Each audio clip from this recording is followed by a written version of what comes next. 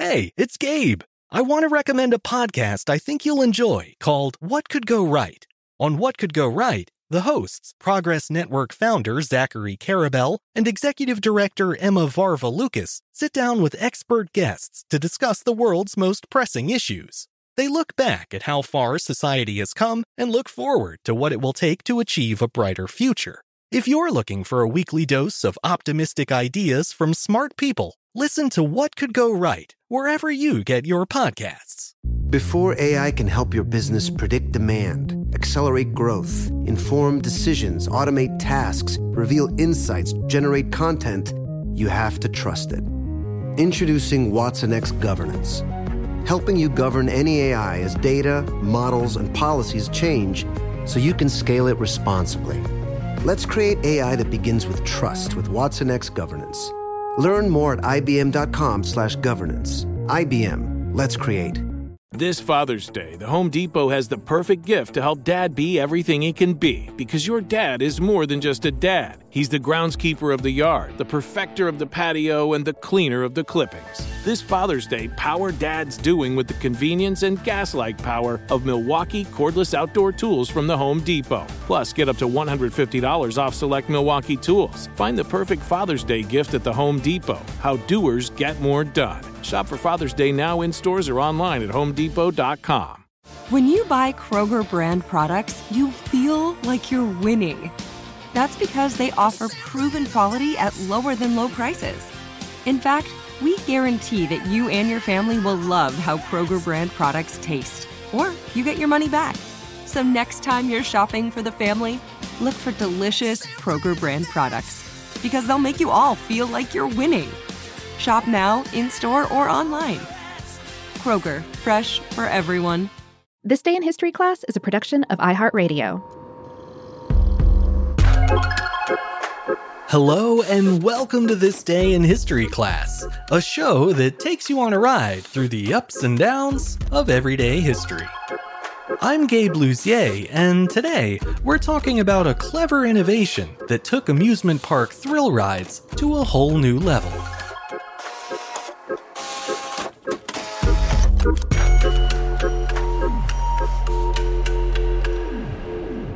The day was August 16th, 1898. Inventor and mechanic Edwin Prescott was granted the first U.S. patent for a vertical loop roller coaster. His design became a reality 3 years later when the Loop-the-Loop roller coaster was installed on Surf Avenue in Coney Island, New York. This dual-track steel roller coaster wasn't the first thrill ride to use a loop to flip passengers upside down, but thanks to a key change to the shape of the loop, the coaster was much more comfortable and safer than previous designs. Although warmly embraced by Americans since the 1830s, roller coasters are actually a European invention. The earliest take on the concept dates back to 17th century Russia, when thrill seekers started building so-called flying mountains, which were basically 5-story tall ice ramps that featured drops as steep as 50 degrees. Daring riders would climb inside hollowed-out blocks of ice and hold on for dear life. Not long after, the attraction was adapted for year-round use through the addition of wooden rails and wheeled carts.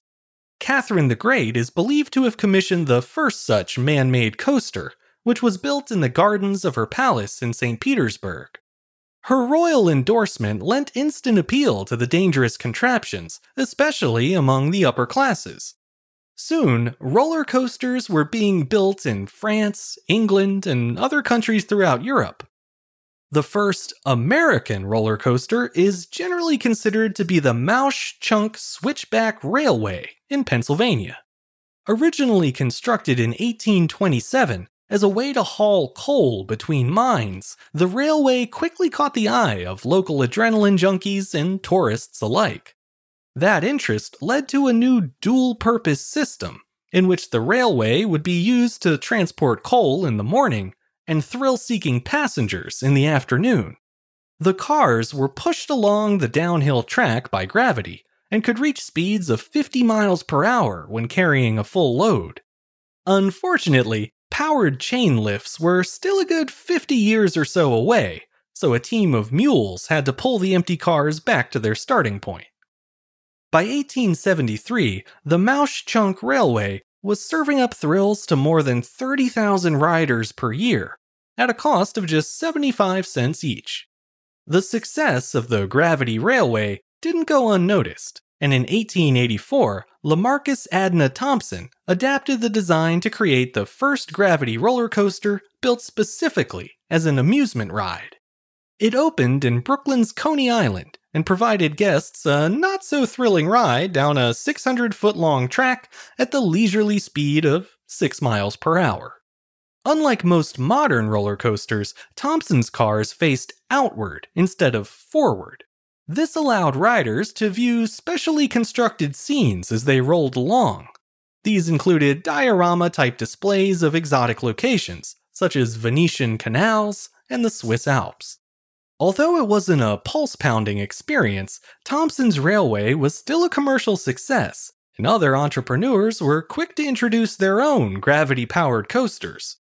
The first of these to feature a loop-de-loop was Lena Beecher's infamous Flip Flap Railway, which opened at Sea Lion Park on Coney Island in 1895.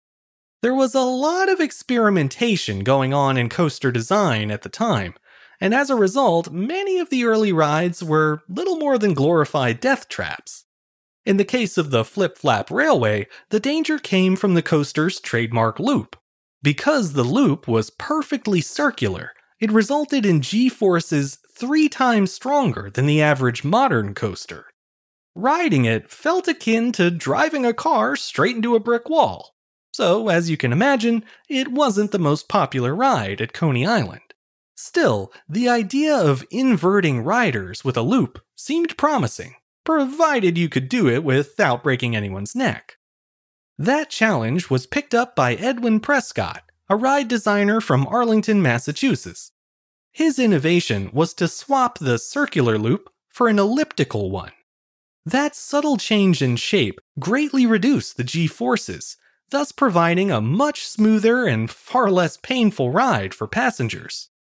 In 1901, the Loop-the-Loop became the second looping coaster ever built, but the first one that was actually worth riding. Its breakthrough elliptical-shaped loop was later copied by other designers, and today it remains the standard shape for all modern roller coasters that include a loop. Of course, even with the improved loop, Prescott's coaster was still pretty dangerous. For one thing, the passenger cars used regular tires, which weren't held to the track in any meaningful way. In fact, the only thing preventing the cars from flying off, besides momentum, was a small side railing, which could easily be jumped at the right speed and angle. As a result, the Loop-the-Loop brought in more money from spectators who were willing to pay a fee to watch the ride in action than it did from people who actually rode it. In the end, though, the ride's limited capacity was its biggest drawback. The cars could only fit 4 people, and only 1 car was permitted on the track at a time, for fear of a collision. A second track was eventually built alongside the first, but even with that additional capacity, the ride barely turned a profit. As a result, in 1910, the Loop-the-Loop closed for good after only 9 years in operation. It was soon replaced by a steel coaster called the Giant Racer. True to its name, the track stretched 300 yards, all the way from Surf Avenue to the beach. Despite its length, the Giant Racer also failed to impress visitors, and it was ultimately torn down in 1927. The famous Cyclone roller coaster took its place that same year, and it remains in operation to this day. Although the first coaster to use Prescott's elliptical loop was a bit of a dud, it still got things rolling in the right direction. To honor that breakthrough, thrill seekers across the country now celebrate National Roller Coaster Day on August 16th, the day when Prescott squished a circle into an ellipse and the modern roller coaster was born. I'm Gabe Luzier, and hopefully you now know a little more about history today than you did yesterday. If you want to keep up with the show, you can follow us on Twitter, Facebook, and Instagram at TDIHC Show. And if you have any comments or suggestions, you can always send them my way at thisday@iheartmedia.com. Thanks to Chandler Mays for producing the show, and thank you for listening. I'll see you back here again tomorrow for another day in history class.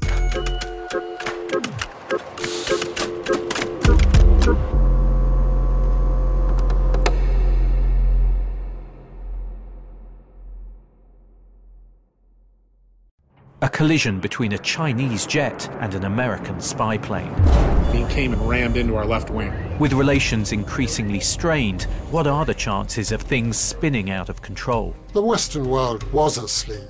I'm Gordon Carrera. I'll be exploring the friction in this most important of relationships and asking, has the West taken its eye off the ball?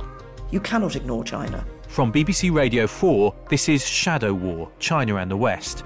Listen wherever you get your podcasts.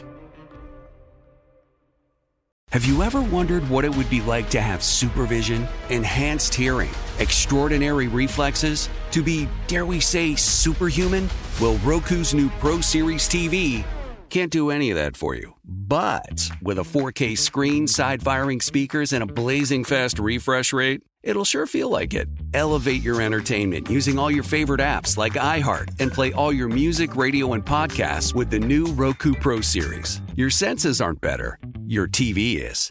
This is Malcolm Gladwell from Revisionist History. eBay Motors is here for the ride. With some elbow grease, fresh installs, and a whole lot of love, you transformed 100,000 miles and a body full of rust into a drive that's all your own. Brake kits, LED headlights, whatever you need, eBay Motors has it. And with eBay Guaranteed Fit, it's guaranteed to fit your ride the first time, every time, or your money back. Plus, at these prices, you're burning rubber, not cash. Keep your ride or die alive at ebaymotors.com. Eligible items only. Exclusions apply.